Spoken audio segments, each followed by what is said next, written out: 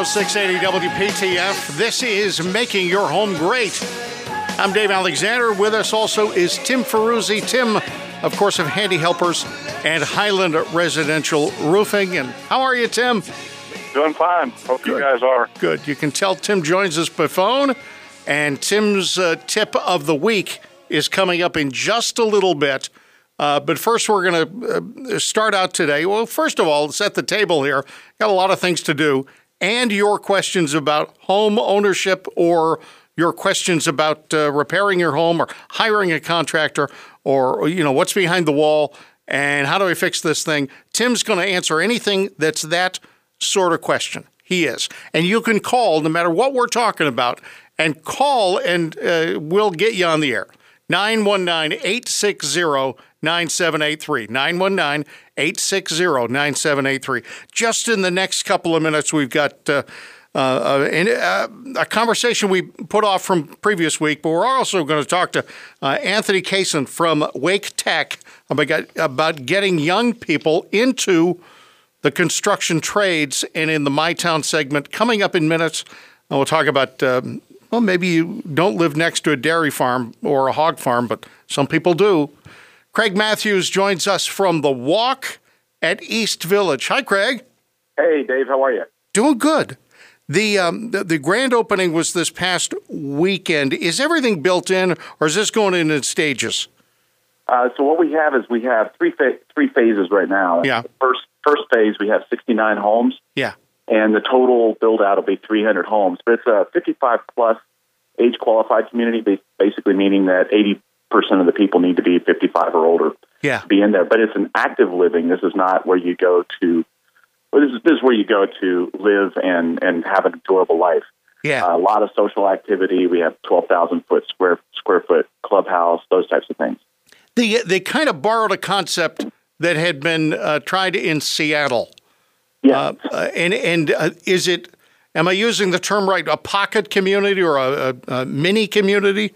Yes, it's a pocket neighborhood. And what's really unique about that is our homes actually face each other around a shared common space. So kind of a shared gardens and pathways.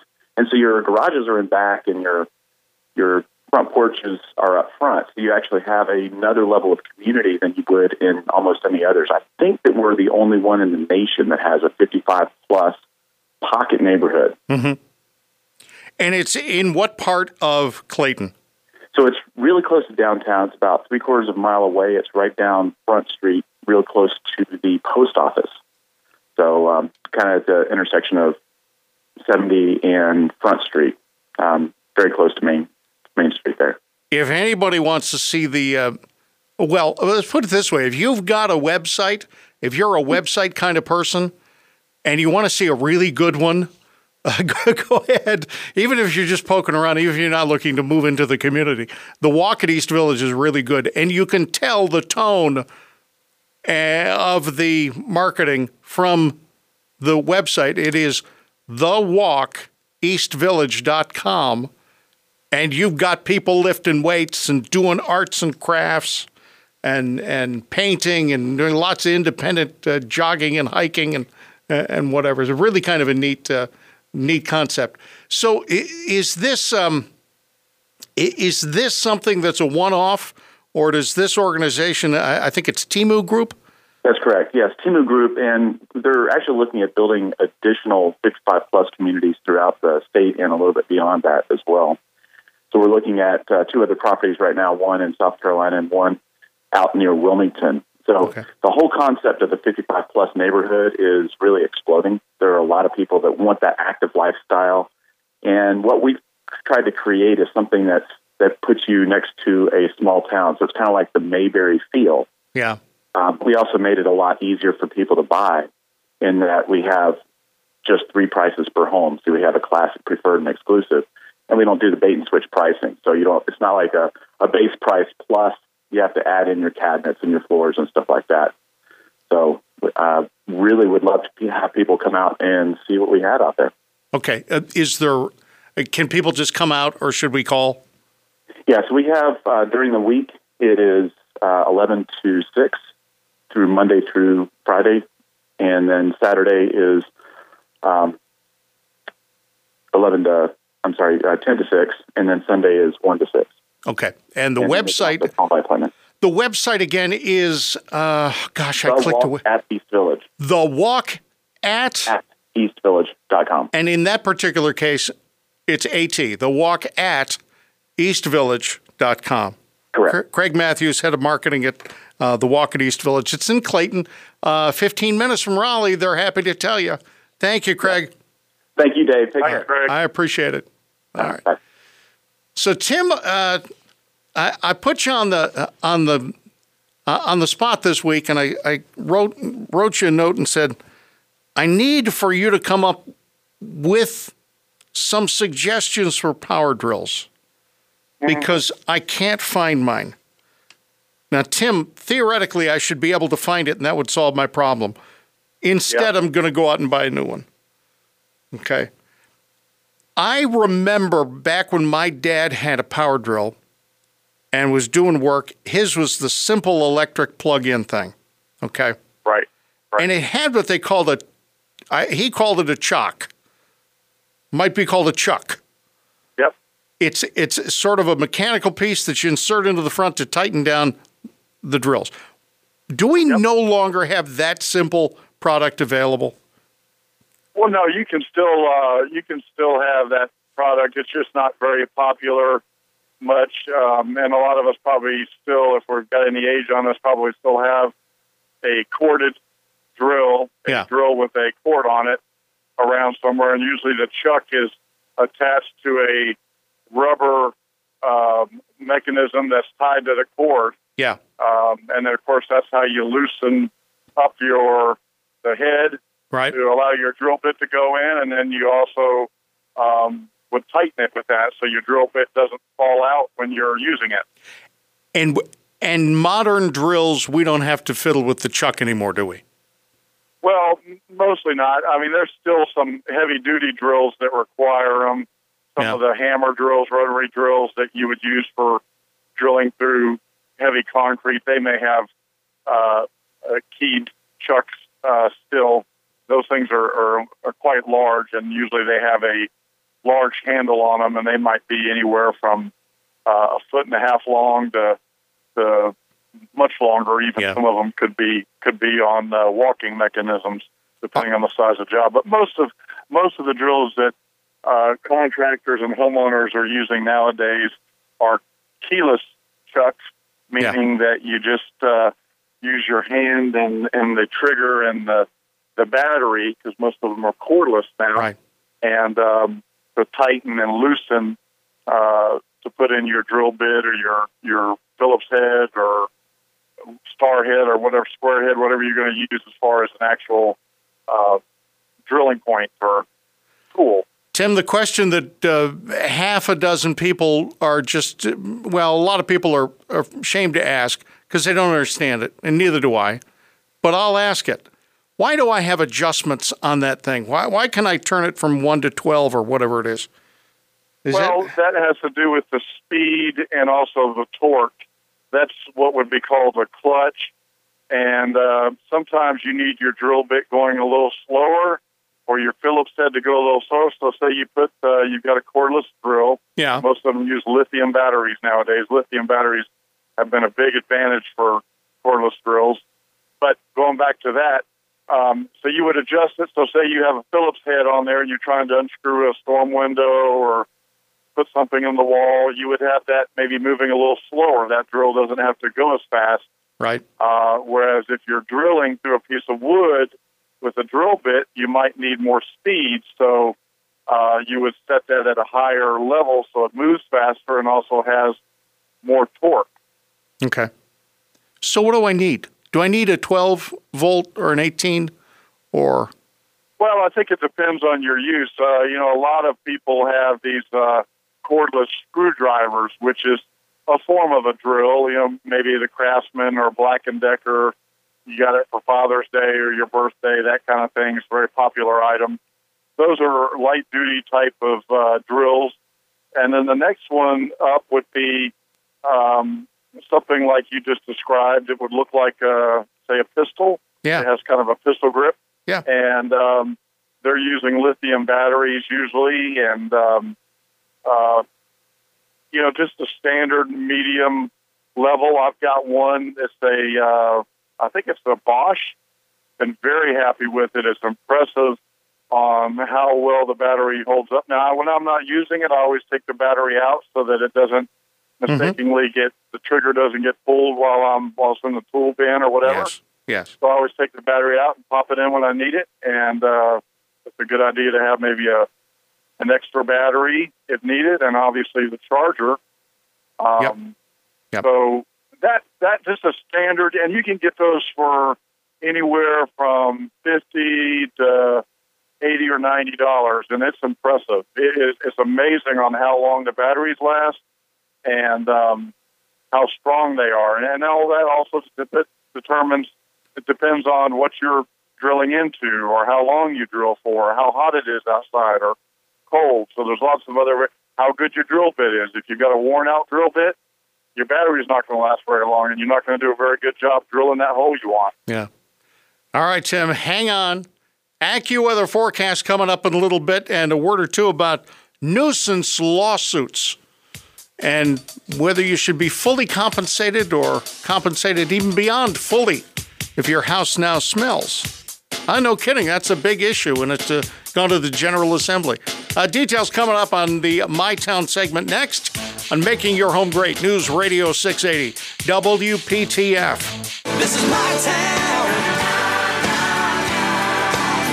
Yeah, this is my town. News Radio 680 WPTF. In this week's My Town segment on Making Your Home Great, News Radio 680 WPTF. You might not live near a dairy farm or someplace where the fields adjacent to your property are annually sprayed with manure, but many North Carolina residents do, and a state senator is easing her objection to a hog farm nuisance bill now making its way through the General Assembly. In a Making Your Home Great interview exclusive, we talked with Senator Erica Smith Ingram, who represents North Carolina's 3rd District. Objections as it relates to the General Assembly getting involved in the matter that was before the courts. Regardless of which side you support, I just think it's bad for legislators to intervene in a situation that is being heard. That objection was taken care of with an amendment to the bill that would make it so that it doesn't apply retroactively. So I was comfortable with that. But on the fundamental basis of my objection is because we are overturning what I believe to be hundreds of years of jurisprudence as it relates to property and the use of your property and your settlements that you can get when there is a nuisance. The original bill would have affected an ongoing lawsuit that was already filed by hundreds of homeowners living near hog farms, but the bill's been amended so it no longer has any influence on the existing one. But Tim, think about this. If you live in a community, or really you're not in a community, you're in an unincorporated section probably of a county, and there's a hog farm, and the smell makes your property near worthless. You can only be compensated in this bill. Most circumstances, you'd only be compensated up to the loss of the value of the property. What that means is your $50,000 to $100,000 house, if it loses half its value, well, you might, just might, if you sue, get your money back on that 50% loss of. So to understand that, if the hog farm was already there and you build a house, you'd have no case. Okay.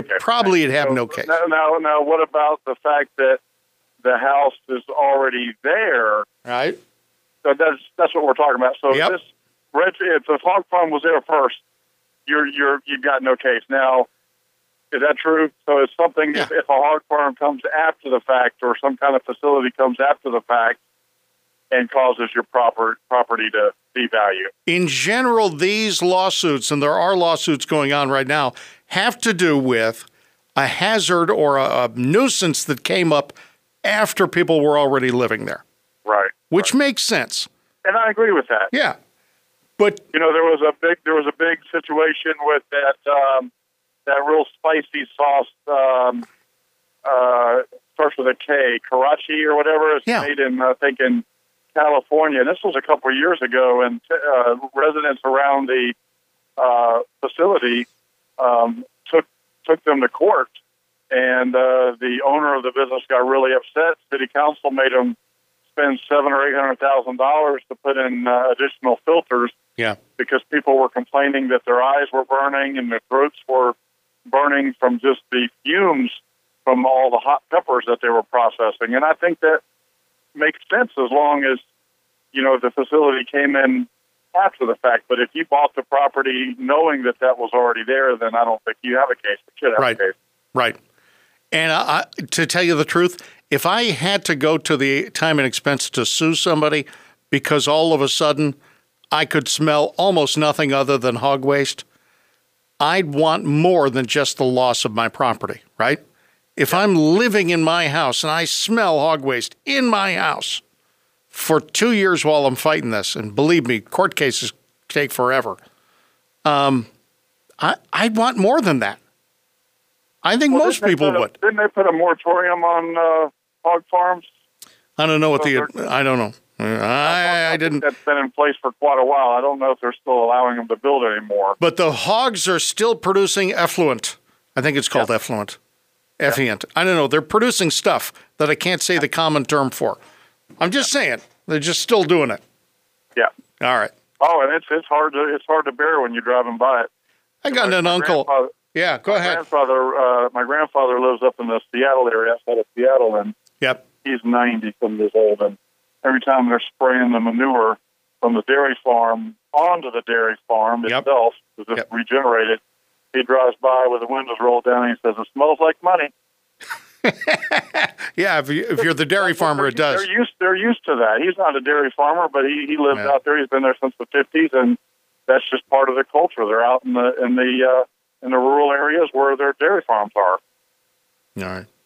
The my hometown or my town segment is possible, if you've got an idea for something going on in your hometown that other people might be interested in. Like I say, it doesn't necessarily impact everybody, but it could, because this is not just hog waste, but it's also those farmers, the people growing corn, the dairy corn, not dairy corn, but the cow corn.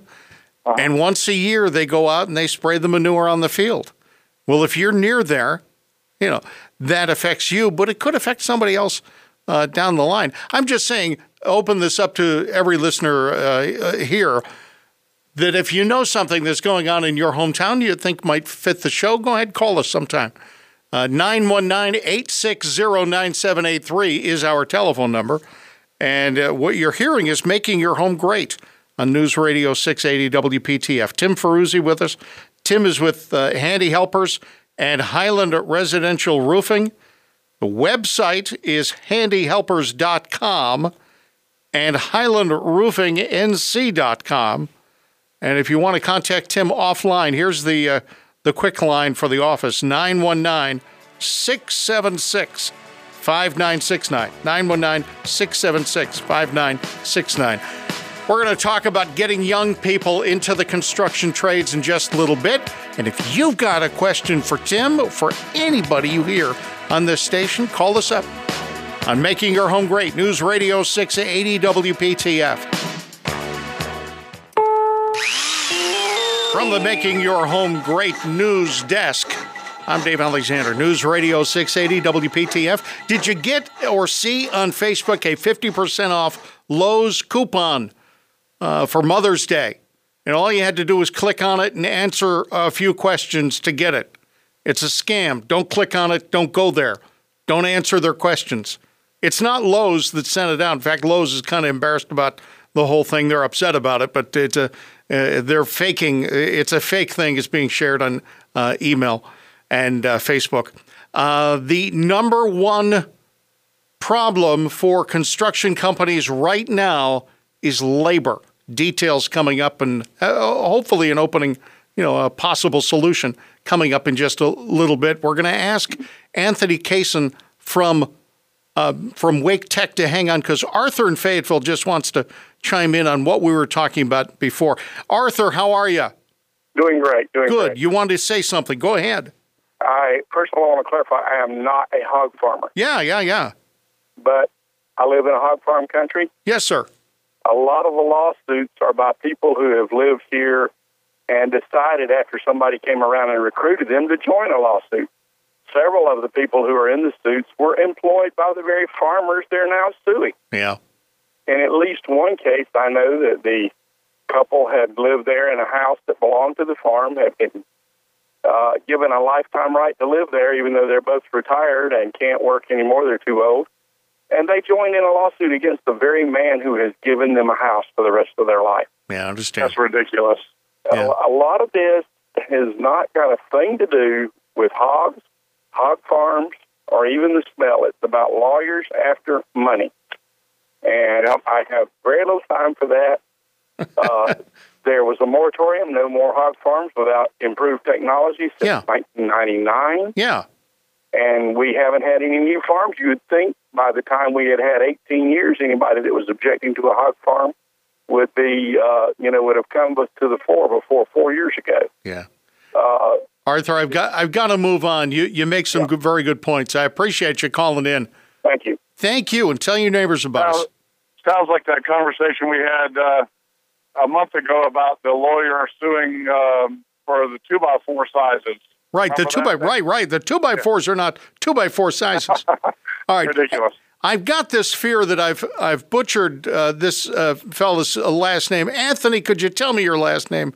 Oh, actually, Dave, you got it correct. I did get it right. Kaysen, yes. Kaysen, Anthony Kaysen is with Wake Tech. What's your title or office at Wake Tech? I'm the Vice President for Workforce Continuing Education at Wake Tech. Well, I should have practiced for this interview then. That is all right. You're high ranking. Fine. The question we've been kicking around on this show every now and then is labor and the construction fields. And every time I see a new survey, it says the same thing. Young people don't want to be into construction. Are you seeing that, or do you agree with that? And what's the solution? Well, we do see some of that at Wake Tech, Dave, and in various industries also. And many times they talk about a skills gap, but sometimes there is that interest gap that we see from young individuals.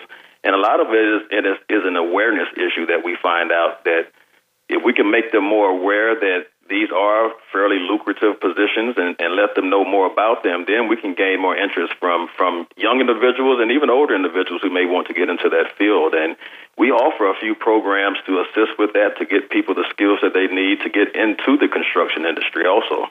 All right. Now, I looked this up, and there are credit and there are non-credit sections of Wake Tech. Yes. The building and construction section, is that a degree section or is that a non-credit section? Well, that's going to be on non-credit. So non-credit is the area that I'm responsible for. Yeah. And we do training in all kinds of fields, as you can imagine. But basically, when it's non-credit, those are more shorter-term trainings that are designed to get individuals trained and skilled up to get them into the workforce as quickly as possible. Because there are young people who think, college, that's not for me, But this is different, fundamentally. Am I correct? Fundamentally, it is different. Yes, it is.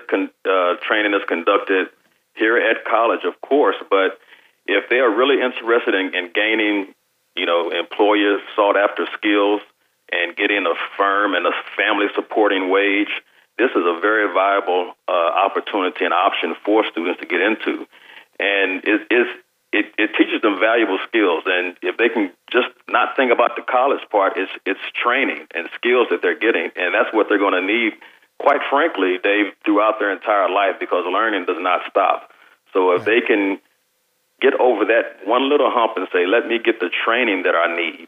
And it's really short term. So several of our courses, particularly in the construction field, are around 120 hours, could be 200 hours, depending on what that concentration is.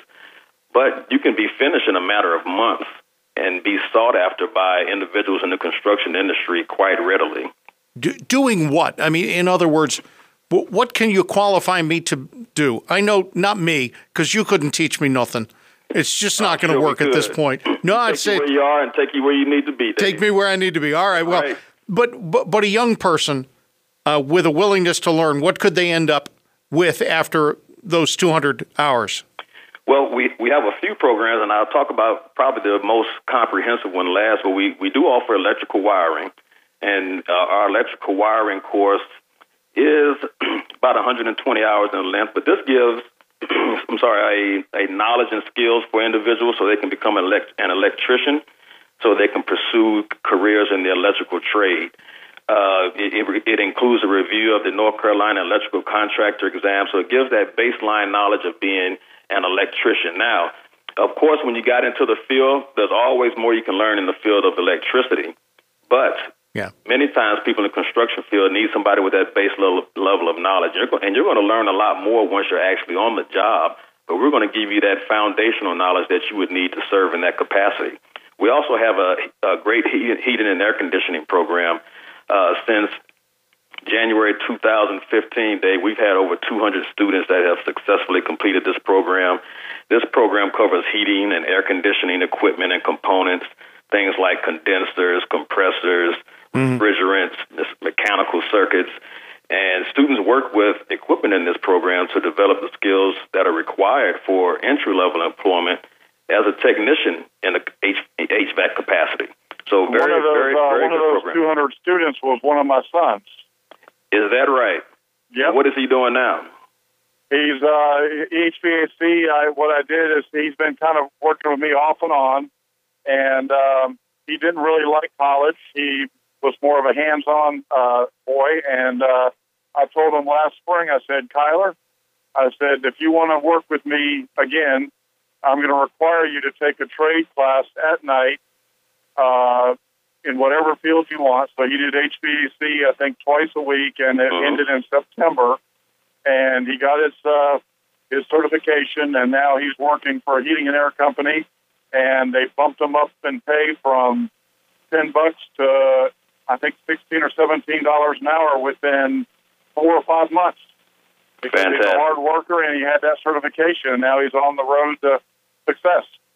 And, I'm glad you mentioned hard worker because, and back to your point about students and their concept of college and not wanting to go to school, but when you think about what employers want and the importance of coming and learning a skill, employers, why college is so important and training is so important. Employers want to know that an individual has the fortitude and the aptitude that they need to be successful in that line of work. And this is the best way to demonstrate that. And another thing about HVAC that I'm sure you know and I'm sure your son knows is that you're not going to export this type of job. Because on a day like today when the temperature is going to be 90 degrees and your air conditioning unit goes out, you need someone here right away. And that's why that's such an important job, But we do have another great program, and it's called the Certificate for Apartment Maintenance Technicians. The acronym is CAMT, but it's a program that is for an introduction to new maintenance professionals, if you will, but it's also a refresher for individuals who are veterans in this field in terms of being maintenance supervisors. But it prepares them to be a maintenance supervisor covering electrical wiring issues, heating and air issues, plumbing issues that may happen in an apartment complex setting. Very good program, and we also collaborate and partner with the Triangle Apartment Association, and they come to us frequently seeking prospective employees to work at various apartment complexes throughout Wake County because of the vast need of those type of positions. So this is a fantastic program. We have a current class going on right now. It actually ends on Monday, but I have another class starting on June 5th, and we've had over 30 students come through that program and get them prepared for those type of positions in Wake County. All right. Anthony Cason, I want to thank you, and I want to invite you and others from Wake Tech, including some students. Next time you get a graduating class, send me an email. We'll get some students in here. We'll talk about this and bring their resumes because every week contractors come to this studio. So, Maybe we can take you up on that. Maybe we can hook somebody up. Fantastic. Thank you. How should we get in touch, either with you or with Wake Tech? If you're interested in any of these programs or any other programs, Wake Tech is just waketech.edu. If you're interested in short-term training, as we've discussed, you can simply go to workforce.waketech.edu, and you will see a whole list of opportunities for you. Anthony Cason, thank you very much. Thank you. Appreciate it. Bye-bye. All right. Tim Ferruzzi along with Dave Alexander. This is Making Your Home Great. Call us up now. We're flat on ideas. Your house would be the next best topic. Honestly. Tell us something about your house, what you want to improve about it, what you want to repair, what advice you need. 919-860-9783. 919-860-9783. Making your home great. News Radio 680 WPTF. News Radio 680 WPTF. Making your home great. Every Saturday from 2 until 4. Share your ideas, questions, or concerns with us at 919-860-9783. Who are we? I am Dave Alexander. He is Tim Ferruzzi of Handy Helpers and Highland Residential Roofing. Websites are handyhelpers.com and highlandroofingnc.com. Tim, how was your week? Oh, very busy. Very busy. Did you have any... lots of people wanting to start new projects, so and then working on other ones that are getting wrapped up. So it's been a good week. That's good. That's good. I hope that people learn about you from the show and that they call you up either for roofing issues or anything else. And honestly, it's been a couple of weeks since I had been to your website, and I went last week. And, sometimes we forget that Tim does pretty much soup to nuts, top to bottom on the house. What kind of projects are you getting into lately? Well, I mean, you name it. What we've got a large screen porch job going on. We're wrapping up a basement job. We always have, we're in the gutter business too. We own Triangle Gutter and Gutter Guard Company.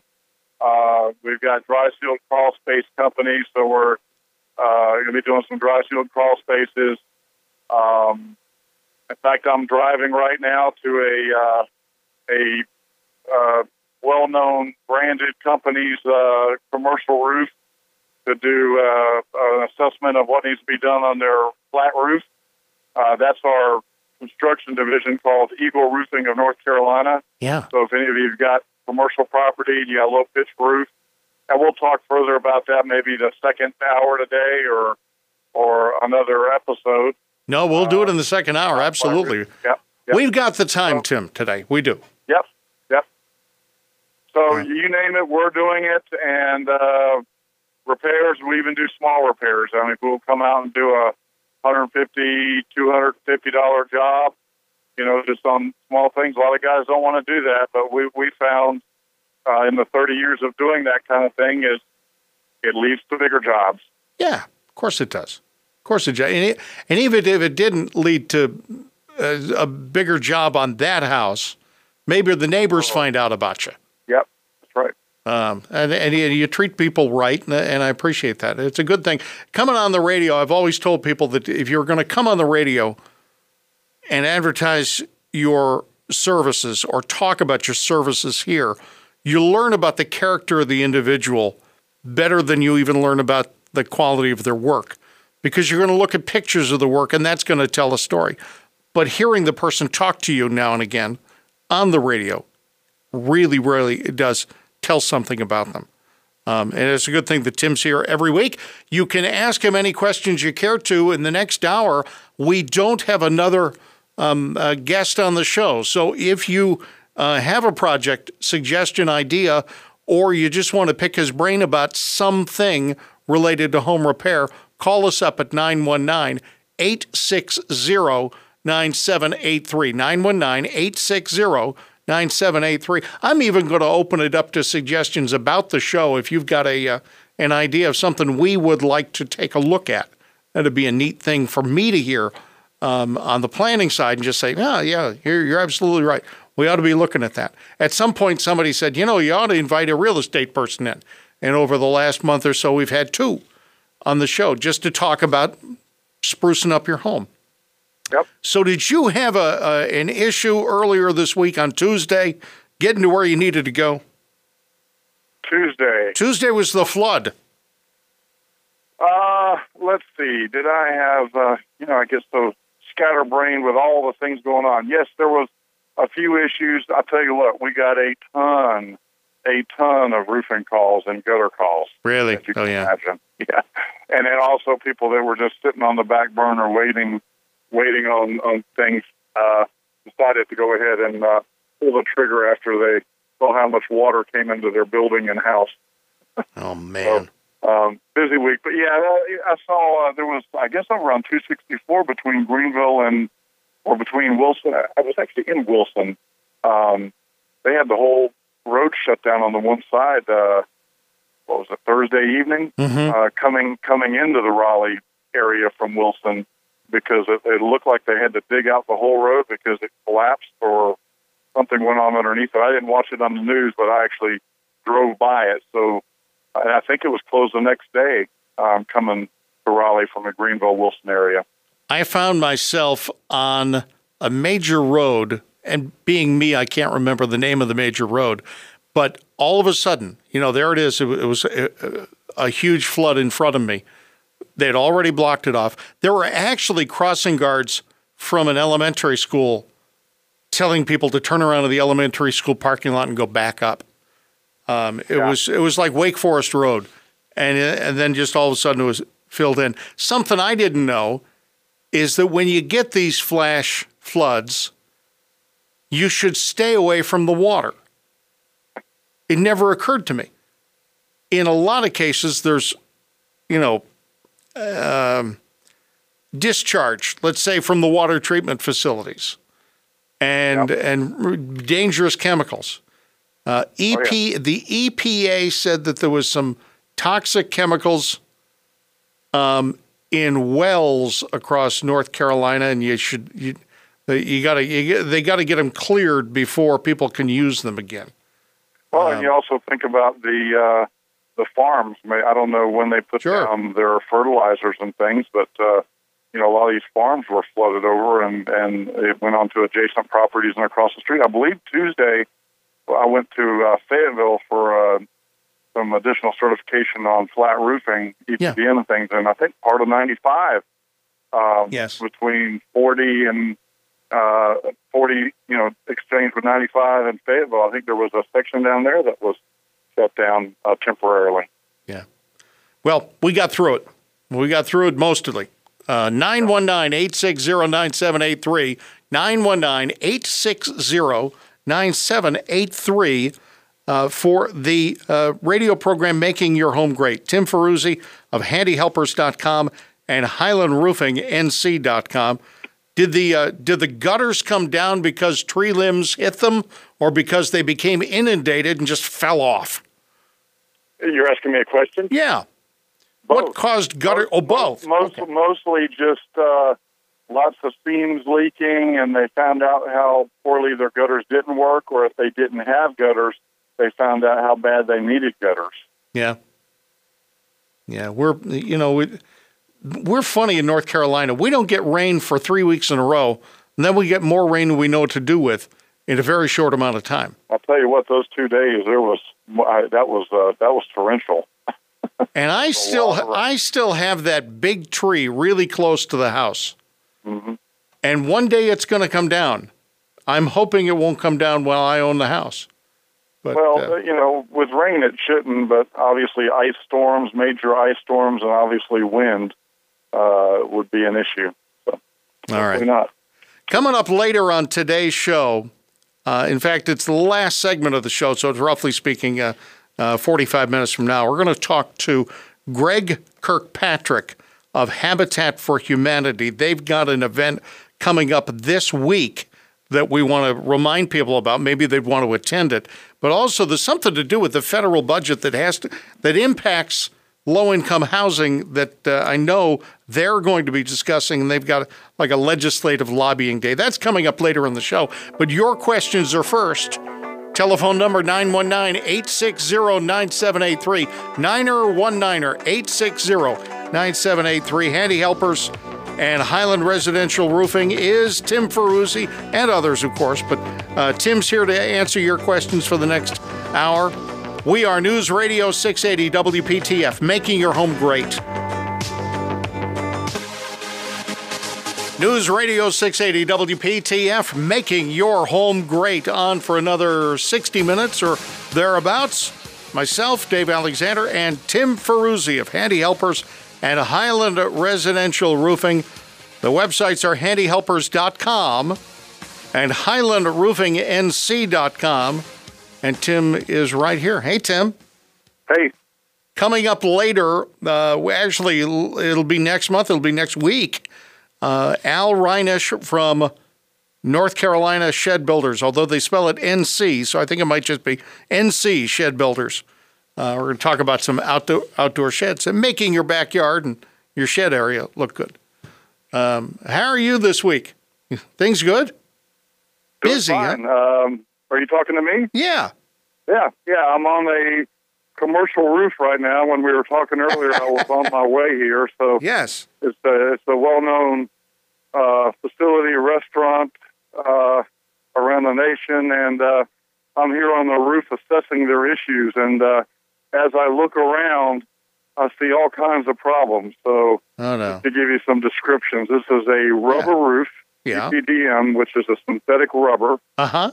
And they created synthetic rubber back in World War II because the Japanese and another nation had pretty much taken control of the rubber plants. Right. The trees that create rubber. So in World War II range, I believe, the United States created synthetic rubber, and of course that's what's used in a lot of our products now for tires and roofing and things of the sort. So this roof is made out of a synthetic rubber. It's black.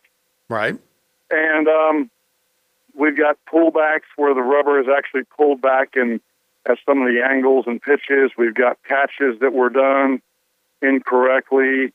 They've had repair work done on this, and they use the wrong cement to seal up things. You never want to mix certain types of products with the synthetic product. There's wrinkles in the roof in different locations. Yeah. There's drip edge issues, and the drip edge is what goes around the perimeter where some of the drip edge is actually pulling back away from the facade of the building. Yeah. And the tape that's used to help seal the drip edge to the roof itself is not going all the way out to the edge of the drip edge, so there's issues there. There's, of course, all kinds of fixtures on this roof. Heating and air units, air exchangers, hood covers, and bathroom vents and plumbing vents and other things. Of course, there's debris on the roof, needs to be picked up and cleaned off.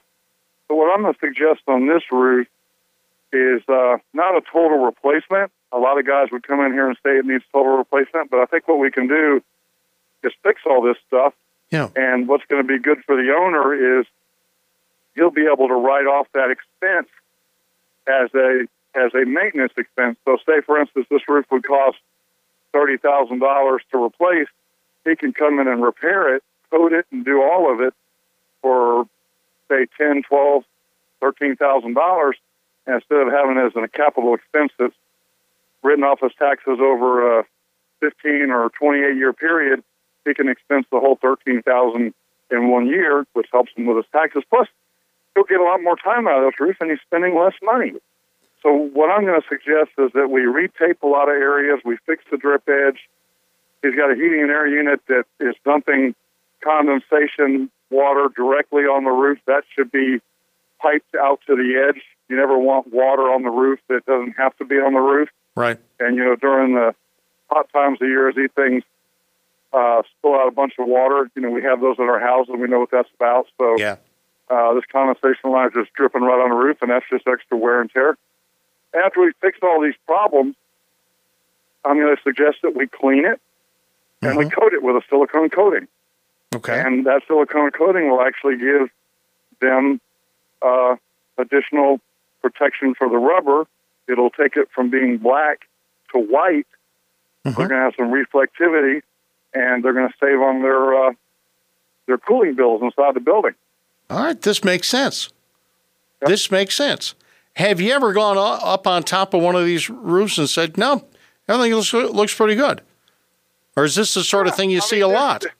Here's the problem. A lot of people ignore their roofs, whether it be a house that we live in or it's a commercial roof. Yeah. Commercial roofs do a little bit better of a job trying to maintain them because they get so much wear and tear from the equipment on the roof and, of course, because they're lower pitches. But generally speaking, most of us just don't even think about our roofs. Mm-hmm. And they have to be maintained, just like our cars, just like our bodies, just like our teeth, just like anything. If you don't maintain it, it goes quickly. So, doing just basic things. What is it? An ounce of prevention is worth a pound of gold. Very important in the roofing business. Very important in the construction and the maintenance business. If you can catch it ahead of time, do the necessary repairs, you will save a lot of money in the long run, and you will get a lot more out of it. So, as far as the products or the service, so you'll end up costing the environment less transportation costs, less recycling of material, the whole gamut. I never understood why all those roofs were black to begin with.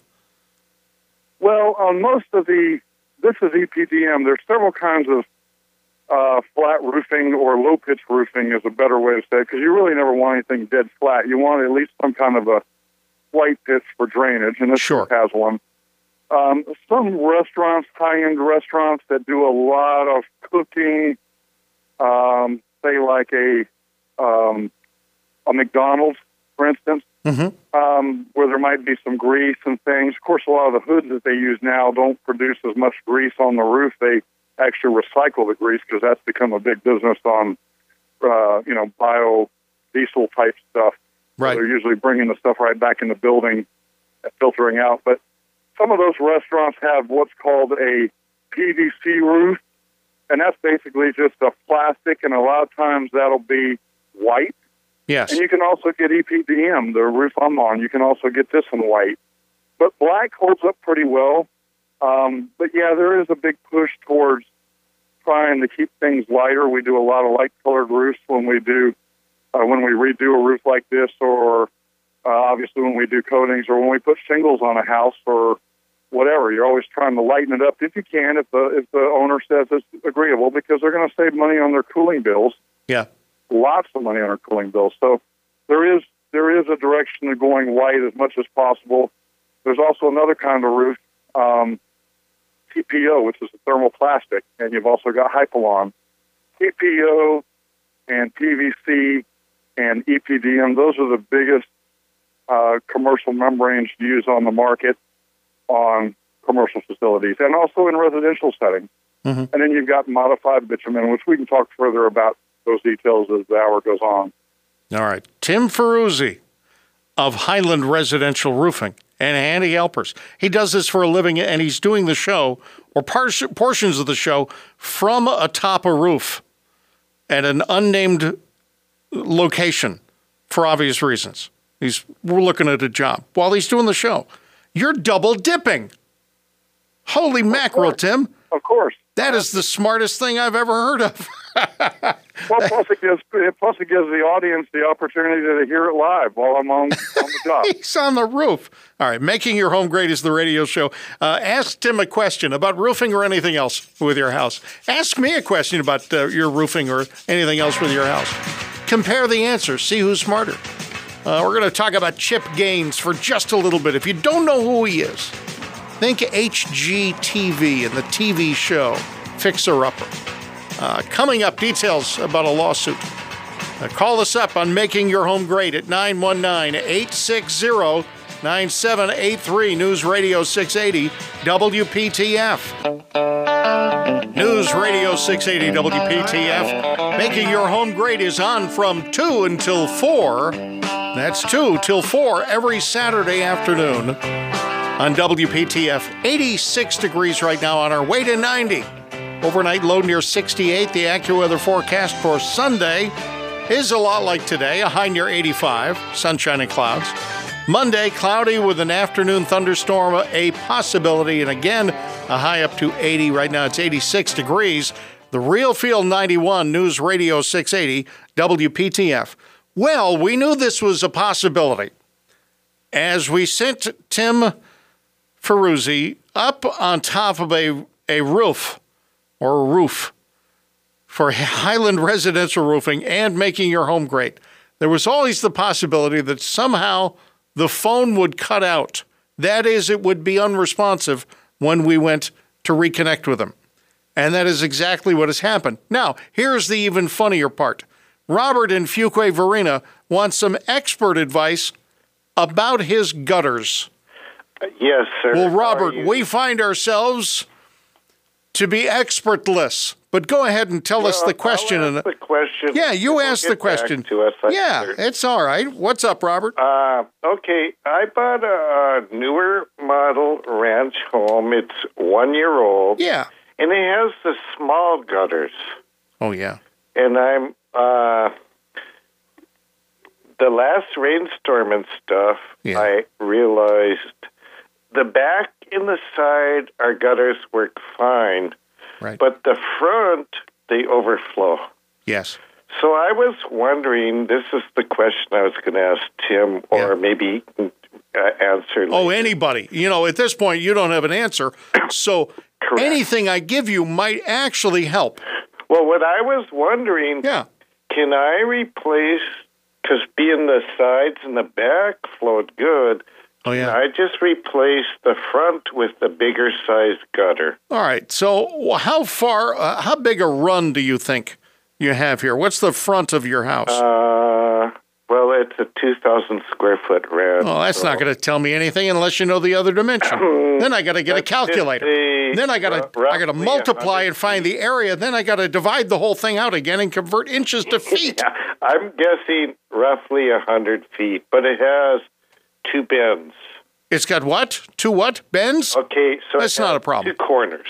The good thing is, Robert, Tim has returned. He's back with us. So, Tim, here's what we have. We have a ranch home of an undisclosed size. Yep. The front gutters work feet, it's 1 year old. Yeah. All right. Go ahead. Keep going, Robert. Okay. The last rainstorm, and it has the small gutters, Tim. Yeah. Yes, 5-inch gutters. Whatever they are, I don't know the dimensions, but they're. I was going to suggest 6-inchers myself. Well, these are not 6-inchers. Oh, they're not. But the sides and the back flowed good. Yeah. Yep. And since I just moved in, I noticed the front, that last rainstorm, the fronts can't take the water. Right.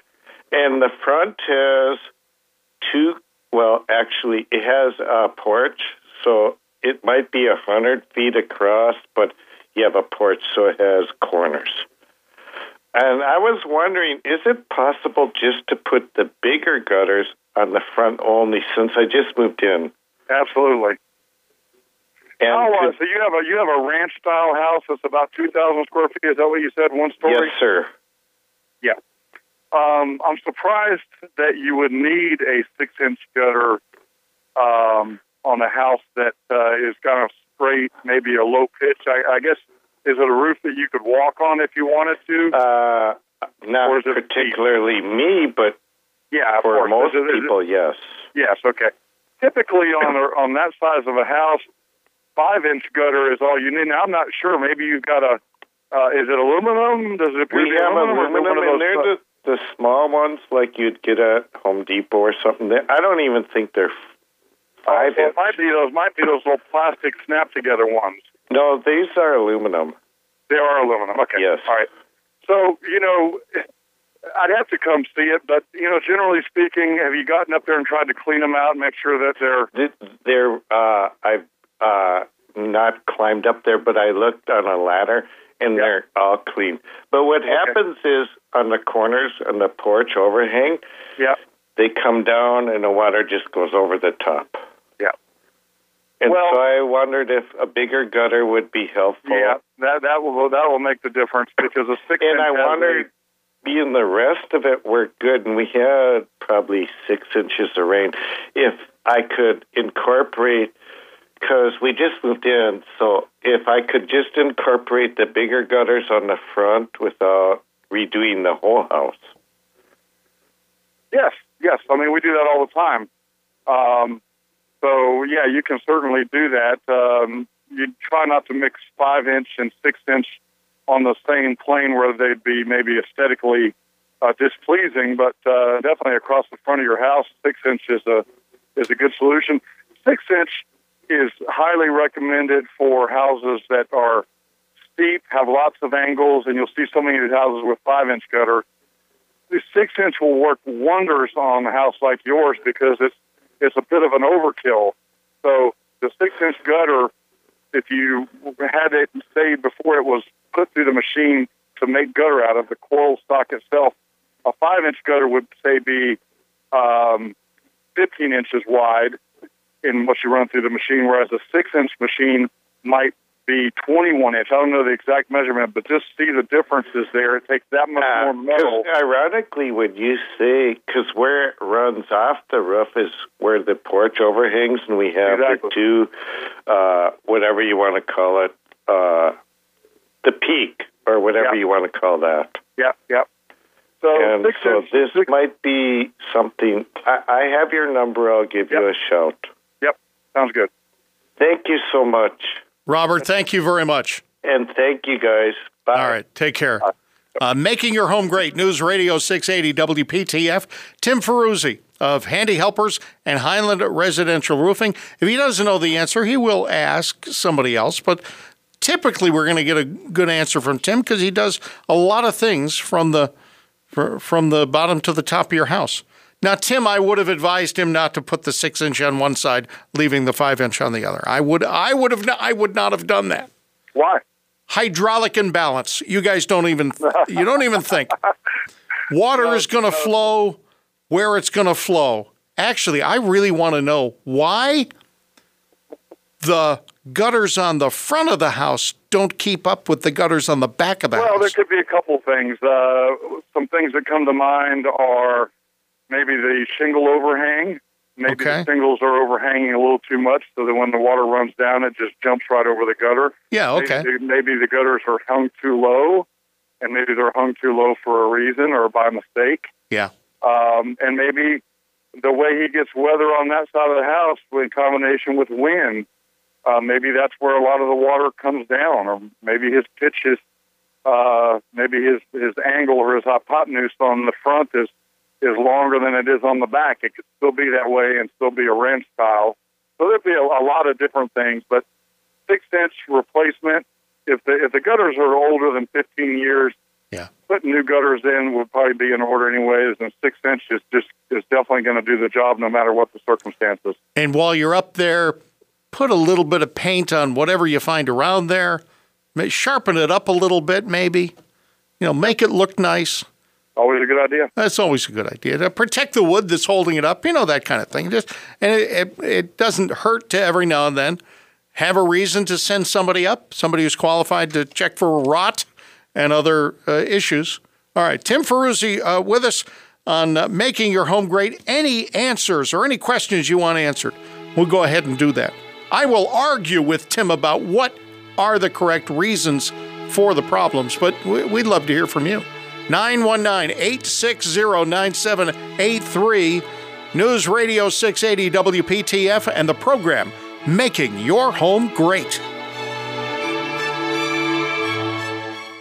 From the news desk at Making Your Home Great, News Radio 680 WPTF, I'm Dave Alexander with sort of a construction news update. Chip Gaines, who hosts Fixer Upper with his wife Joanna, is being sued by his former real estate buddies. It's a fixer-upper show. He's got a real estate company, and just before he signed the contract with HGTV, they allege he bought them out for $2,500 each.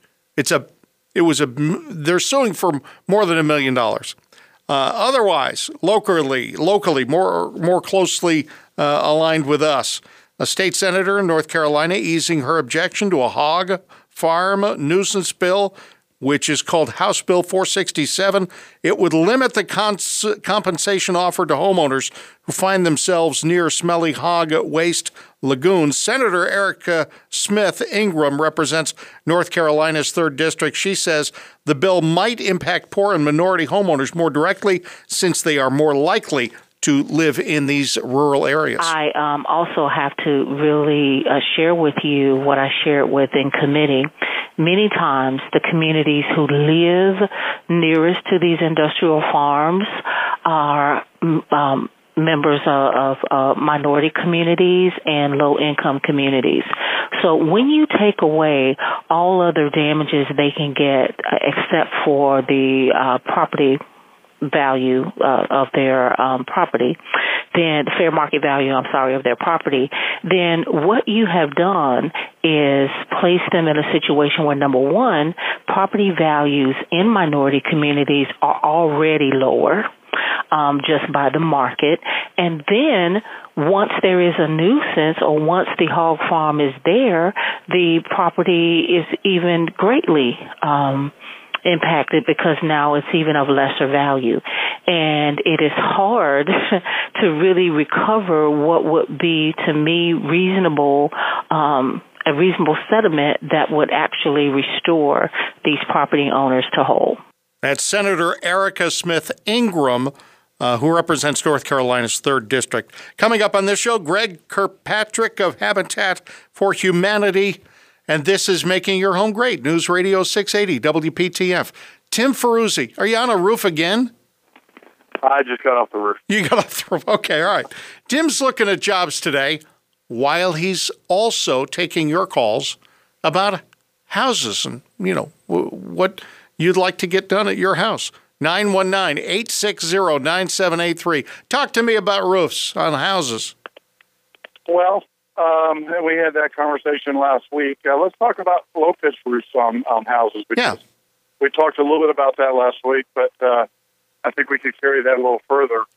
So you got a lot of homes that where they added room additions or sunrooms, even some of these prefab sunrooms, and they have low pitches on them.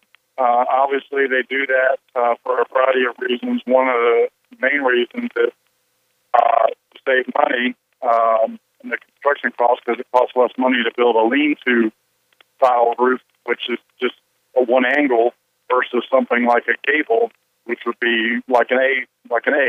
Yeah. And the other reason people do that a lot is because they're often adding these to the front of the house or the back of the house, and there's issues with constraints such as a window above or, say, a roof line above that inhibits them from going much higher with the roof as an A-frame would require, because an A-frame typically you've got a decent pitch on it, say a 4 or 5 12 on each side. So to get that A peak at the top, you have to go further up. So you have to deal with windows if it's a 2-story house, and possibly other things, balconies, and then obviously the cost of construction. If you're tying it into a 1-story house, that A ends up having to go back sometimes 15 to 25 feet onto the main roof to tie it back in to keep it straight and level. And people have no idea how much construction that is in framing. So a lot of people will do low-pitch roofs, and often they're hiring a guy that might be in the construction business, pretty well versed, or not, and most of the time not. And they end up putting shingles on these low-pitch roofs. So you've got a nice screen porch on the back of the house, or a room addition, or just a porch, and you look up and you wonder why you have rotted wood or discolored wood or fungus growing on the plywood, or why you have spots on your drywall, or your siding is leaking if you got a sided ceiling or a plywood ceiling is discoloring. And it's because it's got the wrong material on it. Now, Tim, I saw a house where a particular construction project has been done, and you've seen it too, where they have an upstairs room, and it doesn't have enough headroom because of the pitch of the roof. Right. And what they do is they go in. I guess the technical term for what I've got, the two things I've got in the front of my house is a gable, right? The little thing that sticks out with a window. All right. Yep. Now imagine a gable as big as the house. Yep. Right? So you're changing the pitch of that side, most of that side of the roof. Is that the kind of situation you're talking about also? Yeah, I mean, again, you're dealing with a low-pitch roof, so it almost looks like it's flat, but it's got a little bit of pitch on it. Yeah. And the problem is shingles are not allowed on pitches less than 312. And going back to that, if you are standing in the yard, yep. I want to use an easy way to calculate this. If you're standing in the yard or the driveway or in the house and you go up to your hips from the floor, that's about 3 feet for most of us, unless you're just, shorter than the average size or taller than the average size. So that's about 3 foot tall. Now, find a point 12 feet away from you, wherever that might be, whatever you think 12 foot is, yeah. and then do the angle back down from your hips, back down to that 12-foot point that's laying on the ground. Yeah. And that's your pitch. So anything lower than a 312 pitch is not supposed to have shingles. And, I can come out, other guys can possibly come out and tell you what your pitch is, or you could just get up there and try to figure it out yourself.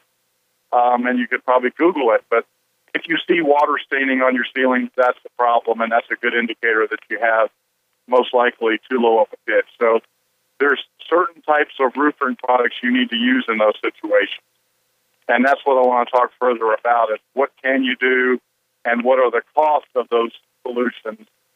And I could probably answer quite a bit for people just saying this over the radio here. And in some situations, we just have to come out and look, because I saw one this morning, a big job, and he's got a window well. So it's a huge house with a very steep roof. Yeah. And he's got a triple window over his garage that has shingles on it under the window, and it's got this old traditional window well like you see in some of the older houses, and they have shingles on it. And it's been leaking in his garage for years, and I told him, I said, that we can't go back with shingles on that window well. We're going to have to come in with an EPDM or something of the sort. EPDM is a good solution.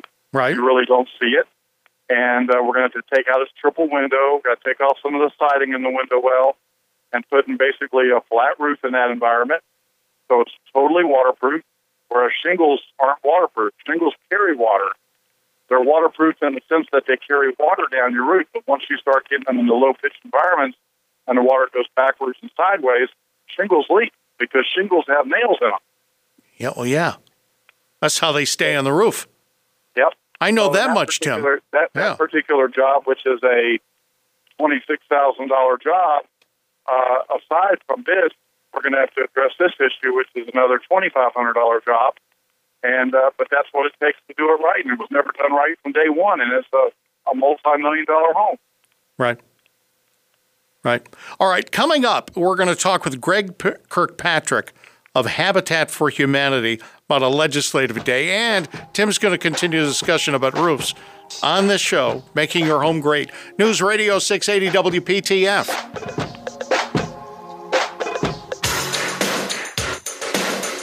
News Radio 680 WPTF, Making Your Home Great.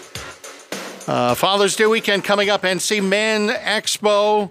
I'm looking forward to that. We got Al Reinish of NC Shed Builders going to be on this radio show next weekend. And thanks to those who participated this week, including Senator Erica Smith Ingram, Craig Matthews of the Walk at East Village, and Anthony Kaysen of Wake Tech. This is Dave Alexander along with Tim Ferruzzi, and we are still up on the roof, are we? You're not physically on the roof, but mentally, conceptually, we're still talking about the roof. I guess, yeah. So back to the materials that you would use in a residential setting. Yeah. You could use on low-pitch roofs. You could use the EPDM, which is the synthetic material rubber that we talked about earlier. Yeah. It comes in white or black, and you can also coat it with an elastomeric coating or a silicone coating. And then you've got PVC. That product is put down with the torch. It's kind of heat weld. It's not a torch. It's more of a heat weld is a better word to use. Yeah. The seams are heat welded, whereas on the EPDM, it's primed and sealed with a butyl tape. Butyl is a very strong product, BUTYL. And then you've got also another product you can use on a low-pitch roof is TPO. It's also heat welded, and typically TPO can come in lots of different colors. So when you see some of these very high-end buildings that are very odd shaped, like the Rock and Roll Museum or something like that, and it's a very weird design in Seattle or wherever, Yeah. a lot of times those roofs are done with a membrane that could be golden color or purple in color, and they can do them pretty much any color you want, and they look like they're metal, but in reality they're just a TPO thermoplastic product that's colored.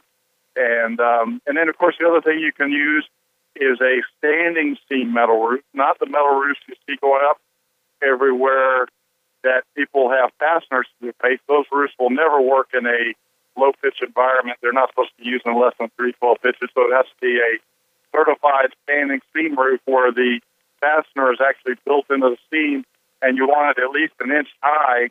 You want that seam to be at least an inch to an inch and a half, possibly 2 inches tall, depending on the amount of coverage or the surface area near it.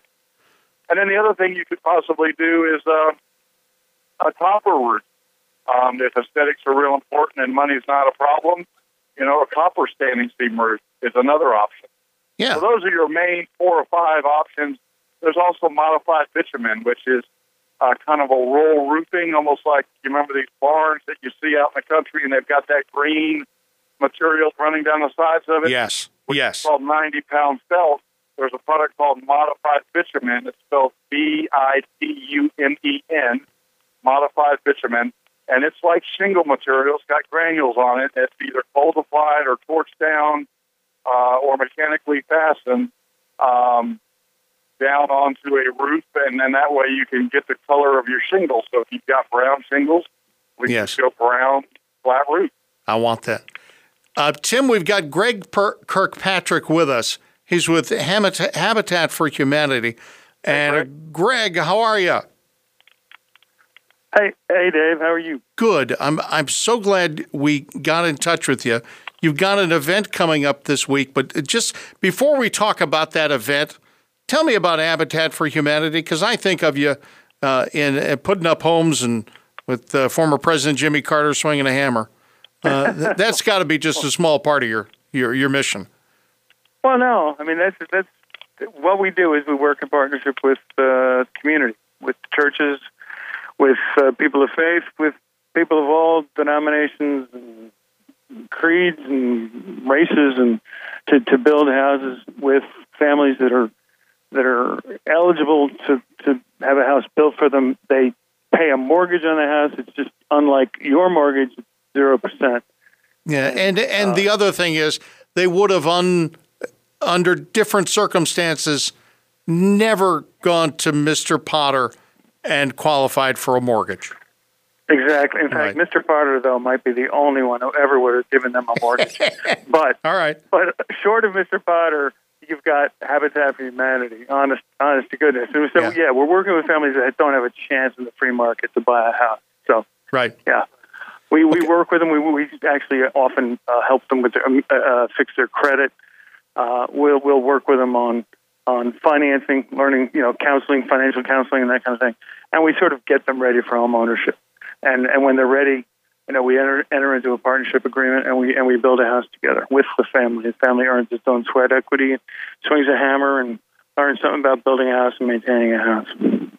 It's a great story. Now, you also have Restores. Tell me about the Restores.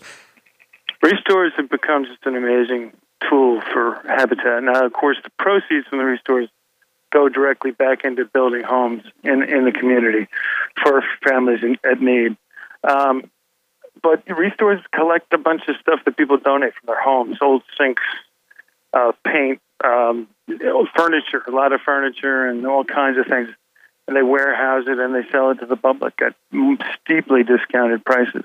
And again, all those funds go into building houses.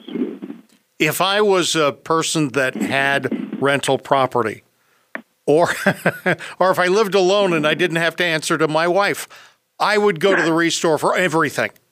Okay? Oh, yeah. Because of high quality stuff. High quality stuff. It's just been from a place where it's been taken out. And you have crews that come out when they're demolishing a house and strip it. Am I correct? That's absolutely true. Certainly in Wake County we do. In a lot of counties we do. Yeah. But the deconstruction teams are not universal across the country. Okay. But in the most engaged habitats, they have them. And it's a terrific service both to the person who's giving away all those materials and to the people who need those materials when they come to the Restore. So, Greg, you got some the events going on. Tim, go ahead. I'm sorry. Go ahead.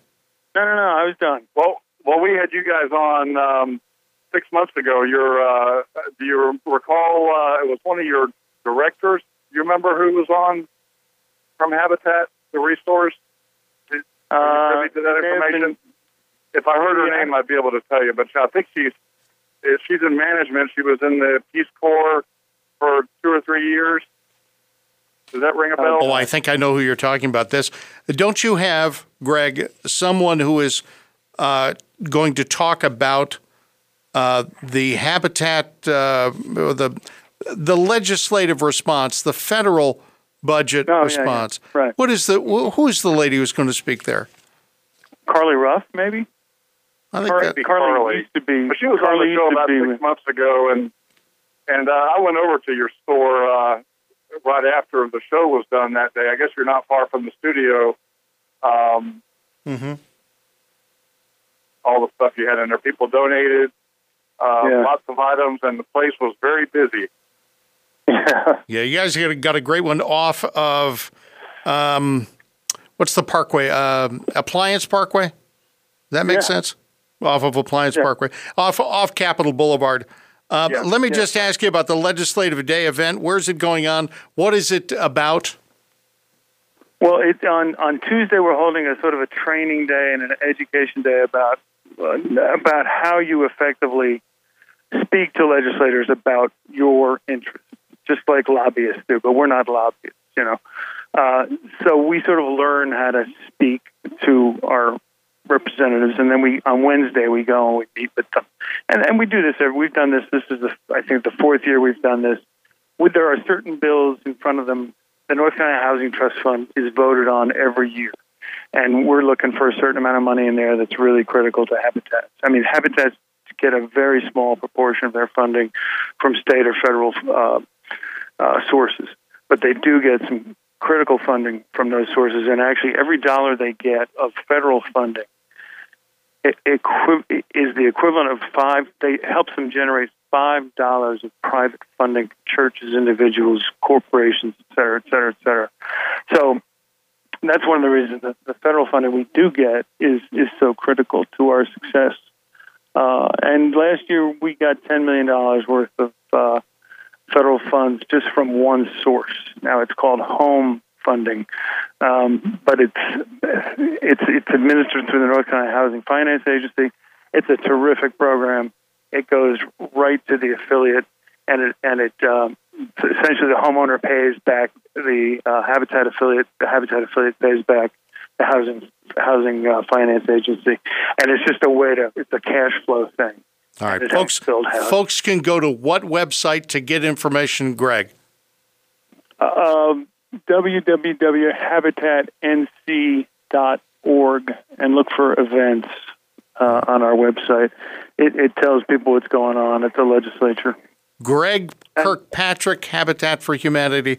We are going to have a bigger group in here, including some folks from all different parts of your mission sometime in the future. Thank you, Greg. Great. Thank you, Dave. Appreciate it. Okay. Tim, thanks a lot. It's been a good day. I hope you enjoyed it. I hope you sell that job. Tim talked to us actually while he was walking through a job, which is a neat thing. Nobody else did that in radio this week. Take care, Tim, and have a great weekend. Right, everybody guys, else, see you next week on Making Your Home Great.